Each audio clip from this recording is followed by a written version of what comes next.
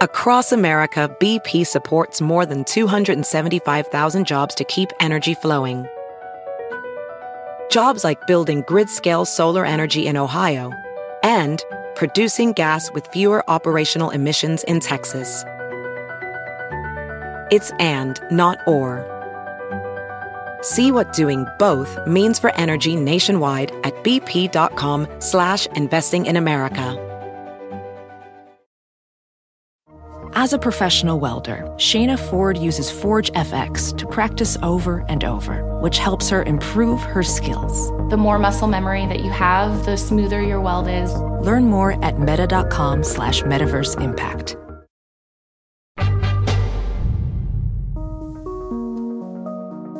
I got an email from a parent of a child who is going progressively blind.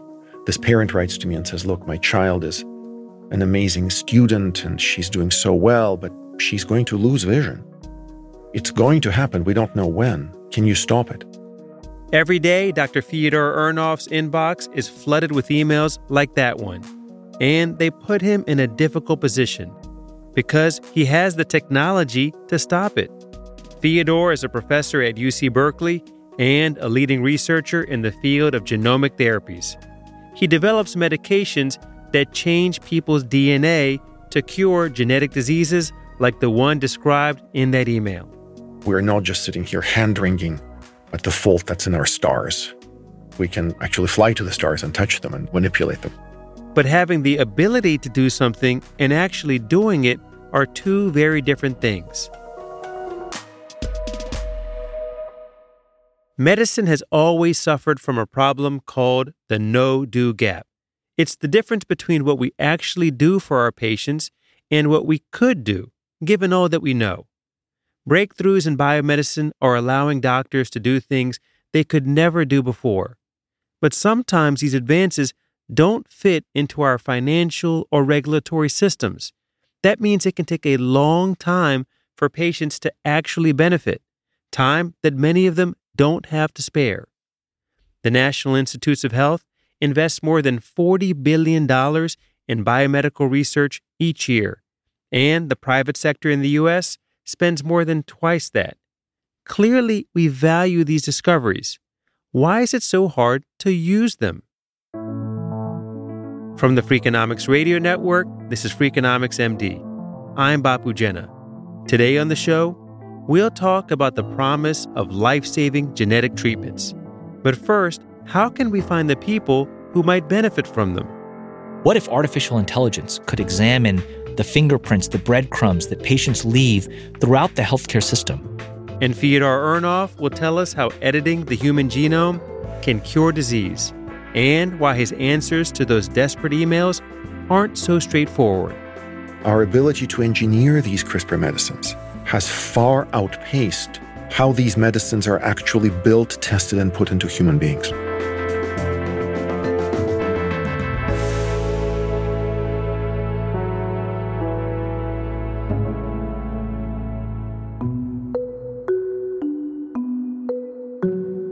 I'm Gaurav Singhal. I'm a physician and computer scientist, studied artificial intelligence and robotics, and ultimately became a doctor to see patients. When you say you have a background in robotics, does that just mean you used to play with Legos? Yeah, no, actually, I helped build a Lego-based team of autonomous soccer-playing robots as an undergraduate. And they were in the World Cup recently? They were in the Robo Cup, actually. We played at Carnegie Mellon and got destroyed by robots that had 7 wheels. We had 2 wheels and, lost. Are you joking or is this... I'm 100% serious. When he's not playing with Legos, my friend Gaurav spends his time using computer science to solve healthcare problems. Most recently, he was the chief data officer of a company called Foundation Medicine, which develops tests that diagnose cancer patients with specific genetic mutations.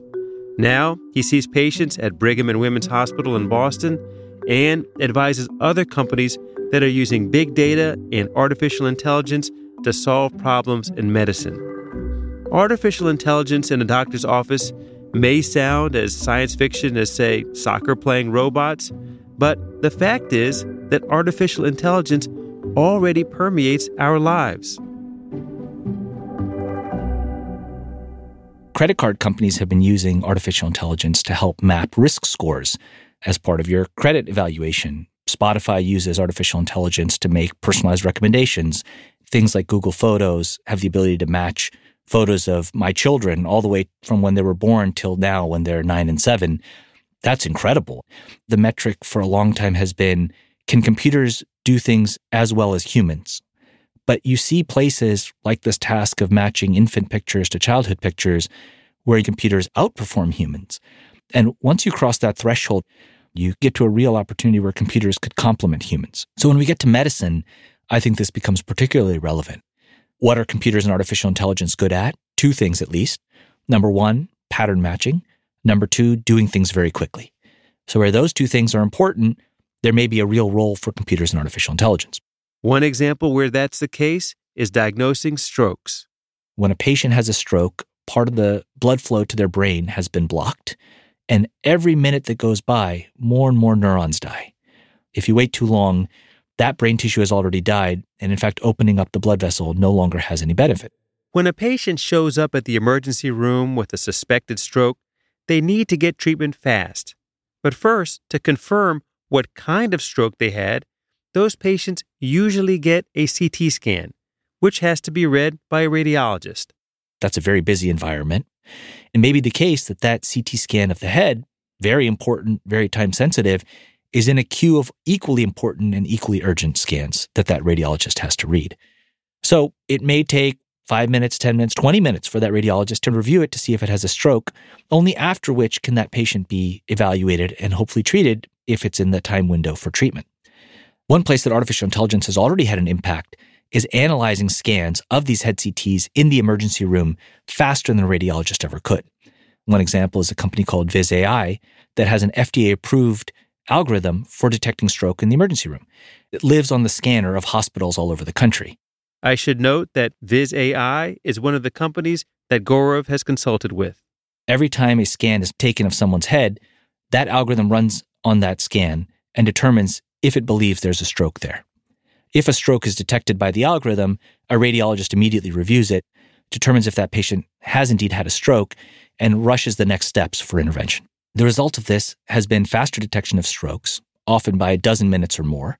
Stroke is really, really common. Are there examples where this technology is being deployed in areas where the diseases are much less common, what we might call rare diseases? I think rare diseases are the next frontier for computational diagnostics. They're not diseases that most providers see every day by definition, and as a result, believed to be highly underdiagnosed. Meaning, for some of these conditions, the subset of people who know that they have the condition is a small minority of the people who actually have the condition. A common expression that we probably both heard in training is, when you hear hoofbeats, think horses, not zebras. That the rare diseases one thinks about later. On the flip side of that, if you're a patient with a rare disease, that can be a very frustrating experience. It can mean going from doctor to doctor, from proposed diagnosis to proposed diagnosis, a litany of tests and evaluations and treatments, all without any benefit while you're on what is often termed a diagnostic odyssey. That can take months, it can take years, it can take lots of expense and heartache and frustration. If there were a way to make that diagnosis earlier, that could be tremendously beneficial to the patient, to the health system, avoiding all this unnecessary work and getting on the right treatment sooner. The U.S. government defines rare diseases as those that affect fewer than 200,000 people in the country. Some affect only a handful of people. But the word rare can be misleading when talking about rare diseases because there are more than 7,000 of them. Taken all together, more than 30 million people in the United States have been diagnosed with a rare disease. That's around 10% of the population. So, improving how we find and care for those patients could have a really big impact. What if artificial intelligence could examine the fingerprints, the breadcrumbs that patients leave throughout the healthcare system as part of their routine care through the radiology imaging they've gotten, the EKGs that have been done, the lab work they've had done? What if it were possible for AI to interpret that in the background passively without anybody even needing to think about the rare disease and have proactively brought it up and alert the patient or the physician that, hey, this is something that you might want to keep an eye out for. I noticed this pattern. That feels like an incredibly powerful area, and I believe there's real examples where that's now possible. One example might be looking at an EKG. There's a lot more signal in an EKG than just have you had a heart attack or not. It's incredibly rich analysis of the electrical conduction of the heart. And in fact, there are now a number of different research scientists across the country that have demonstrated that if you give a computer sufficient training in analyzing an EKG, using artificial intelligence, a computer can predict which subset of patients is more likely to have one of these rare conditions. Don't you worry about false positives in this sort of scenario? That's a great point. Artificial intelligence isn't perfect. Like any screening test, it flags people who may have the condition, and then they can go get the confirmatory testing. The problem is today, we're not flagging enough people who are at risk, and as a result, the majority of people with some of these conditions don't know they have it. Fyodor Urnov, the geneticist we heard from earlier, is all too familiar with the diagnostic odyssey that Gaurav described. It's heartbreaking. But the good news is a key technology advance has happened literally in the past 5 years that I think is an enormous call to action for pretty much the entirety of the biomedical community. Fyodor isn't talking about artificial intelligence. He's talking about an advance in the next step on the path to diagnosis, the one that would come after a patient is flagged by AI as being at risk for a rare disease: genetic testing. The first complete sequence of the human genome was obtained 2 decades ago. It took about a decade and $3 billion. Today, there's a room on the UC Berkeley campus and on the UCSF campus across the bay or at Stanford or a large number of places where you can walk into the door and a technician will take one of those little swabs, the ones you use for COVID tests, and swirl them in your mouth or your nose. And 24 hours later, you can get a link to your complete genetic sequence. If you ask me when I was a graduate student in the mid-90s at Brown, do you think we'll ever get to a time where we could do that in a day? I'd go, oh, come on. We'd more likely move faster than the speed of light. And yet here we are. This isn't some hypothetical something that will exist in 2033. This exists in January 2023. So the technologies to read DNA at an incredible rate are here, and they got so much cheaper. And so these folks who described to me the harrowing odyssey of what's wrong with my child, should not suffer. We as a society, we as a species, owe it to folks in such predicaments to develop and deploy a scalable solution of rapid genetic diagnosis. AI could serve a lot of other functions in healthcare, including helping design new treatments, helping predict which treatment is better for which patient. But the idea of screening for rare diseases or diagnosing undiagnosed conditions, these feel absolutely here and now. And as Gaurav said earlier, artificial intelligence is already being used in emergency rooms to instantaneously screen for a more common disease, stroke. You're improving patients' lives by decreasing morbidity from stroke in a way that saves payers money and increases the number of procedures that are done in a fee-for-service environment. And so you have incentive alignment between payers and healthcare systems to do what's in the best interest of patients. Implementation is not trivial. You have to deploy software, algorithms, workflow tools behind the firewall of hundreds and thousands of health systems. You have to get providers to use the tools. You have to get them to make decisions based on them. There are a lot of hurdles that have to be overcome. And yet, when incentives are aligned, that can happen. The question is, what will be required for the example of detecting rare cardiovascular condition from EKGs to become real? The payer is caught in a bind here because if we screen more for rare conditions, we identify more patients who will need to have expensive treatments. On the other hand, you have an entire industry that's developing novel medicines for these patients who can't get the medicine today because they don't even know they have the condition that's being treated. Fyodor Urnov is among the scientists developing those novel medicines. But his work comes with its own set of economic challenges. We owe it to the patients and the families to aggressively build a new framework. That's after the break. I'm Bapu Jena, and this is Freakonomics MD.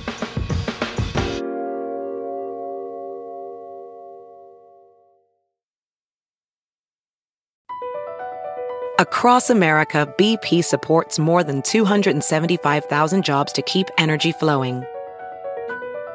Jobs like building grid-scale solar energy in Ohio and producing gas with fewer operational emissions in Texas.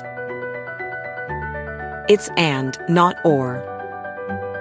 See what doing both means for energy nationwide at bp.com/investing in America. VR training platforms, like the one developed by Fundamental VR and Orbis International, are helping surgeons train over and over before operating on real patients. As you practice each skill, the muscle memory starts to develop. Learn more at meta.com/metaverse impact. Apple Card is the perfect cashback rewards credit card. You earn up to 3% daily cash on every purchase, every day. That's 3% on your favorite products at Apple, 2% on all other Apple Card with Apple Pay purchases, and 1% on anything you buy with your titanium Apple Card or virtual card number. Visit apple.co/card calculator to see how much you can earn. Apple Card issued by Goldman Sachs Bank USA, Salt Lake City branch. Subject to credit approval. Terms apply. What is DNA? Explain it in a way that someone who doesn't have a medical background would understand. Asking a geneticist what's DNA is like asking an astronomer what's a star. It's a ball of light. Before the break, I mentioned that Dr. Fyodor Urnov is developing treatments for genetic diseases. But first, let's take a step back. What is a genetic disease? And seriously, what's DNA? Like, what is it, really? It's a molecule, so it consists of atoms, just like everything else. And it has two remarkable properties that pretty much no other molecule has. It can carry in it genetic information, just like a piece of paper can carry a sentence. DNA can carry genetic sentences. In you and I, it carries 20,000 such genetic instructions, which we call genes. But the other property of DNA, which inspired me to devote my life to it, is that it's conceptually and molecularly straightforward to make a copy of it. But that copying process isn't foolproof. As DNA reproduces itself again and again, sometimes there are little typos or mutations in the genetic instructions it holds. That's the basis of a process which we call evolution that gave us this wonderful constellation of bacteria, animals, plants, you and I. If DNA never changed, you and I would still be little microbes floating around in the primordial soup. So this intrinsic ability of DNA to change is the basis of life, paradoxically. Some of these changes have beneficial outcomes, like a mutation that occurred around 5,000 years ago that allowed humans to digest lactose for the first time. I'm happy I inherited that one. But sometimes, the outcomes of a typo in genetic instructions can change our lives for the worse. Those are what we call genetic diseases. One of the more common ones you may have heard of is sickle cell disease. Around 100,000 Americans suffer from it, so we classify it as a rare disease, even though it's the most common inherited blood disorder in the country and affects millions of people worldwide. People who inherit sickle cell disease can't form normal red blood cells that carry oxygen. Instead, they produce red blood cells that are rigid and sickle-shaped, like a crescent. That deformity causes extreme pain episodes that put sickle cell patients in the hospital on a regular basis. It also delays normal development in children, damages joints, nerves, and organs, and often causes strokes. All of these bad outcomes are the result of just one letter out of 6 billion in the genome being flipped. One tiny typo spreads its devastating effects through the entire body. And even with the best healthcare, our fellow Americans with sickle cell disease, their lifespan is around the mid-40s. So it takes away decades from your life. Until now, the only way to cure sickle cell disease was with a bone marrow transplant. But the procedure is not for everyone. It can be difficult to find a well-matched donor, and bone marrow transplants are really hard on the body, especially as patients get older. What if instead of replacing the patient's faulty bone marrow, doctors could actually fix the typo in the patient's own bone marrow? That would be a much safer procedure and eliminate the need for a well-matched donor, meaning anyone with the disease could potentially be cured. Thanks to a revolutionary gene editing technology called CRISPR, scientists like Fyodor are now doing exactly that.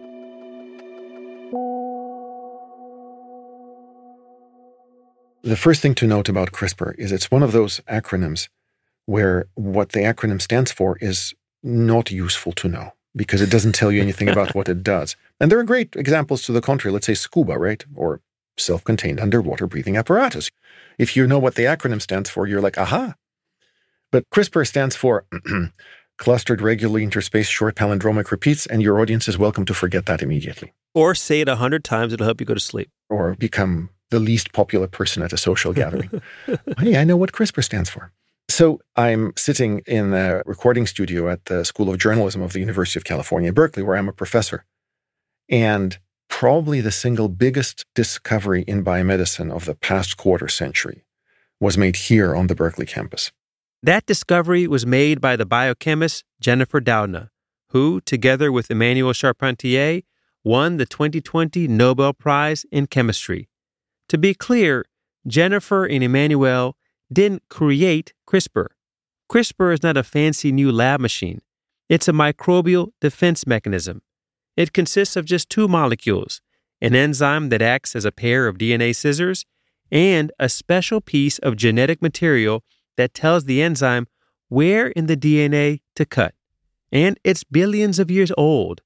Early in the history of life, bacteria evolved CRISPR to fight off parasites that could attack and kill them. It's basically a little molecular machine that carries in it a memory of a previous attack by a genetic invader, a snippet of the offender's genetic material, like a law enforcement officer with a most wanted poster with a picture of somebody suspected of a crime. And it literally matches every piece of DNA it sees. Do you have a match to this 20-letter word that I'm carrying inside me? If yes, I'll cut you and destroy you. If not, have a nice day. Jennifer and Emmanuelle's big discovery was not that CRISPR exists. What they discovered was something that CRISPR can do. So it turns out that you can put CRISPR inside human cells, which seems insane. This thing comes from bacteria, which are billions of years apart from us evolutionarily. You can take CRISPR, you can give it a 20-letter match to a human gene that's broken, and it'll fix it. We don't understand why it's been so successful in this incredible new environment, but we're grateful to Mother Nature and, of course, to Jennifer and Emmanuelle for having the insight that you can program. This is the key word. CRISPR can be programmed. Not only have scientists wielded CRISPR's innate destructive function to eliminate toxic genes, but they've also come up with ways to make CRISPR serve a constructive function. That is, to precisely alter just one letter in the DNA to repair a gene rather than getting rid of it altogether. Geneticists made use of that function to develop a cure for sickle cell disease, which is currently the first CRISPR-based therapeutic up for approval by the FDA. This is a great example of the ways in which we humans have borrowed from Mother Nature and then elaborated on her inventions. And we wouldn't be talking about this if this hasn't been used on people. CRISPR isn't the first approach to gene therapy. There are several approved medications that use modified viruses to deliver disease-treating genetic material into a patient's cells. But CRISPR cures are the first to edit the genome itself. So far, CRISPR has been used to treat genetic diseases of the bloodstream, liver, eye, and immune system. For others, like those affecting the lungs, brain, and kidneys, scientists haven't yet figured out how to get CRISPR into enough of the organ to actually heal it. So, to be clear, CRISPR is still far from a cure-all. But as new techniques and technologies to deliver CRISPR are developed, more and more organs will come online. Fyodor expects the lungs to be next. Having the power to cure genetic diseases by editing the human genome is a dream come true for geneticists. But when it comes to using that power to help people, the story gets more complicated. Many a time when parents of children with severe genetic disease send me a note saying, Dr. Ernhoff, is there anything you can do? If they are willing to share what the mutation is, I can load it into some software on my computer, which is available to all. I want to be clear, not some proprietary UC Berkeley software. And you can basically engineer, if you know what you're doing, a CRISPR to fix that mutation. For many diseases, that engineered CRISPR on my computer screen can become a vial with that CRISPR that we can pretty quickly test for whether it can repair the defect safely and effectively. Start to finish, if you know what you're doing, it'll take well under a year. So do I write back to the parents and say, hi, guess what? No. And here's why. Engineering the medicine is the first step of probably a 4-year process to protect patients from faulty medicines. I want to really emphasize, I'm not sitting here and saying, get rid of the laws to protect patients from faulty medicines. But going through that 4-year process just to get to the clinic takes anywhere between $8 to $10 million for one disease. If the disease is relatively prevalent, like sickle cell disease, and then if they charge what is currently being charged for these types of medicines, which is $1 to $2 to $3 million a patient, I can see why a company would invest years and millions to build a medicine.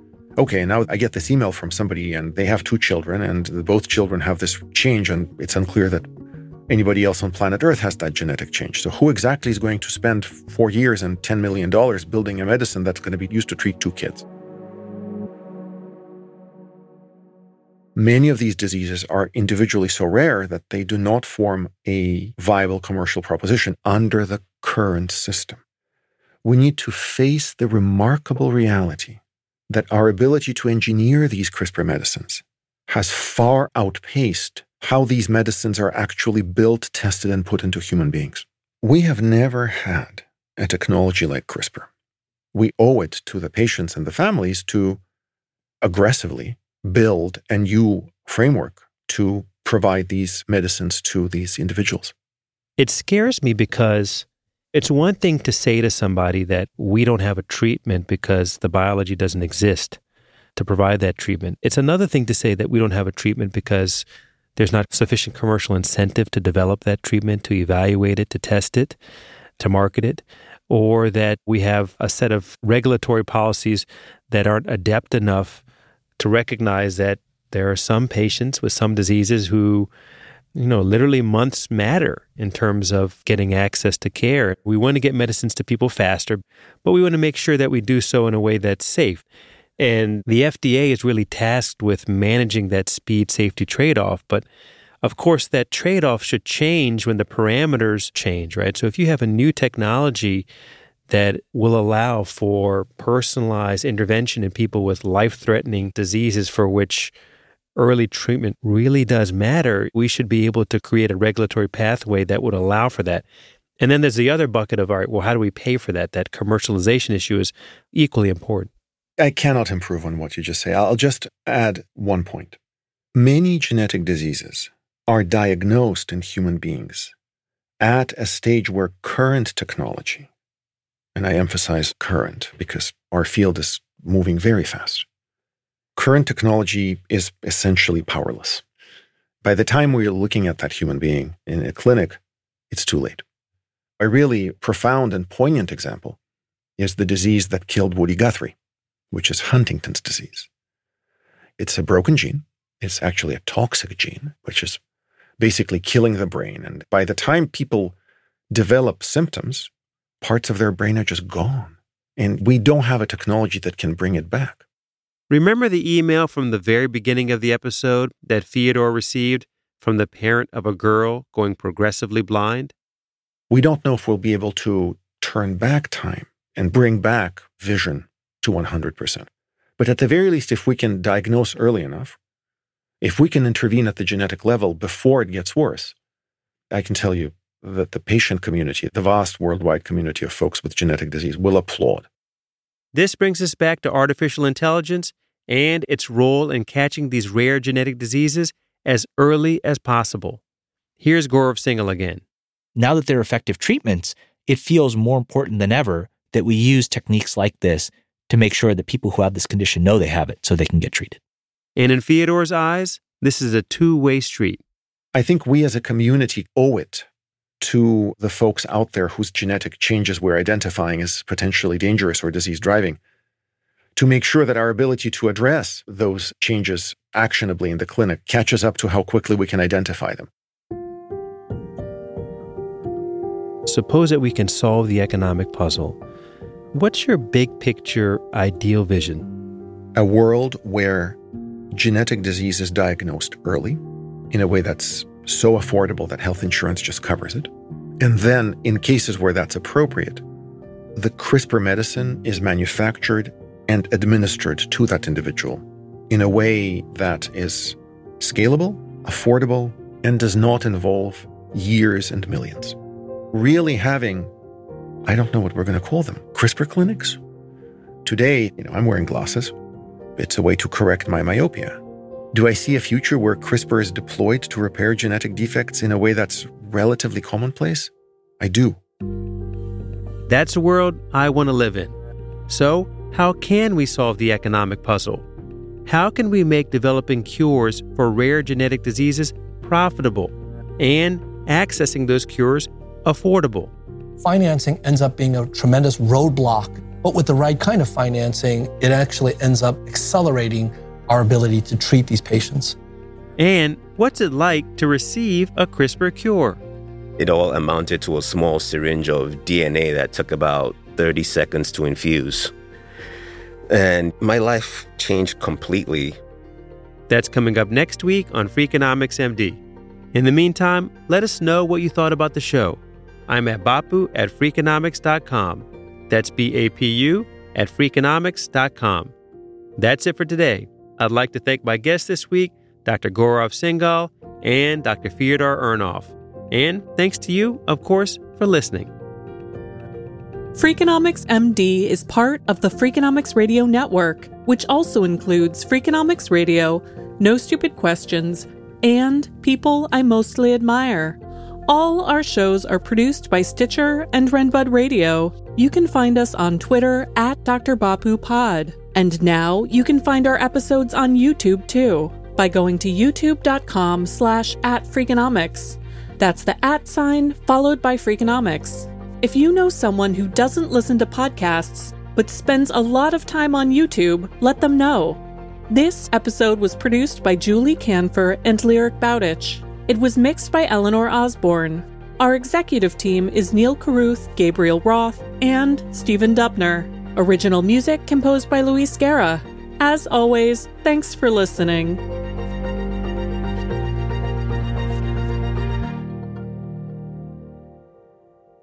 For the last 22 years, every time I talk to my biology colleagues, I'm always happy that I did a PhD in economics.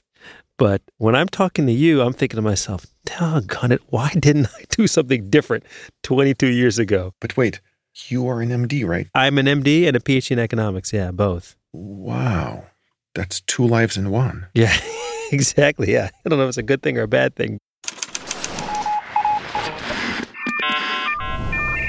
The Freakonomics Radio Network, the hidden side of everything. Stitcher.